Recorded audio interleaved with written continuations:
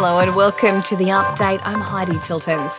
The Prime Minister has met his UK counterpart ahead of tomorrow's submarine announcement in San Diego. Australia is expected to buy up to 5 US nuclear subs as a stopgap measure until we can upgrade our own facilities and workforce. Anthony Albanese says it's an important step in the AUKUS agreement.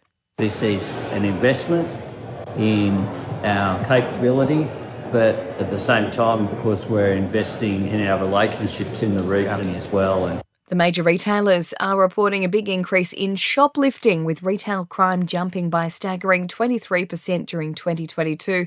Kmart, Coles and Myer say they're feeling the pinch. Paul Zara from the Australian Retailers Association says it's forced businesses to step up preventative measures. The big technology right now is the radio frequency identification unit, and this is tagging which involves small devices that use RFID to track and identify objects. A third US bank has collapsed in as many days. The New York-based Signature Bank has gone under after a massive stock plunge.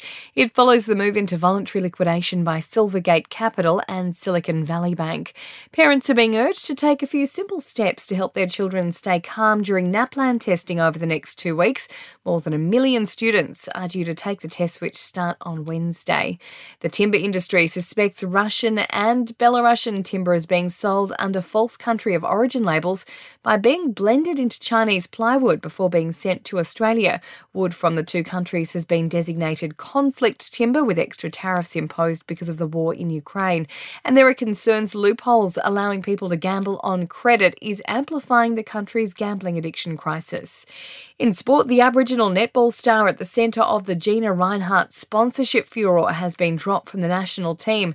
Janelle Wallam led a boycott of uniforms bearing the Hancock prospecting logo because of racist comments made by Mrs. Rinehart's late father 4 decades ago.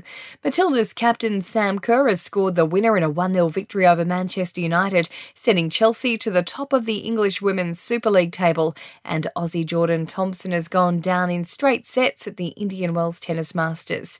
In entertainment news, Jamie Lee Curtis has won her first Oscar. She's been recognised for her role in the movie Everything, Everywhere, All at Once with the Academy Award for Best Supporting Actress. The 64-year-old, who describes herself as the original Nepo baby, used her speech to recognise her parents, Janet Leigh and Tony Curtis. And my mother and my father were both nominated for Oscars in different categories. I just won an Oscar.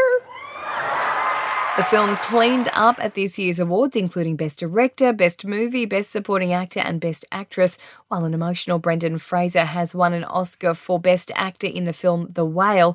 Australia's Oscars hopes for 2023 have been dashed, with our 9 nominees leaving empty-handed. And John Travolta led a tearful tribute to his dear friend Olivia Newton-John. They've touched our hearts, they've made us smile, and became dear friends, who we will always remain hopelessly devoted to. And that's the latest from the Nova Podcast News team, but we'll see you tomorrow morning for another episode of The Update.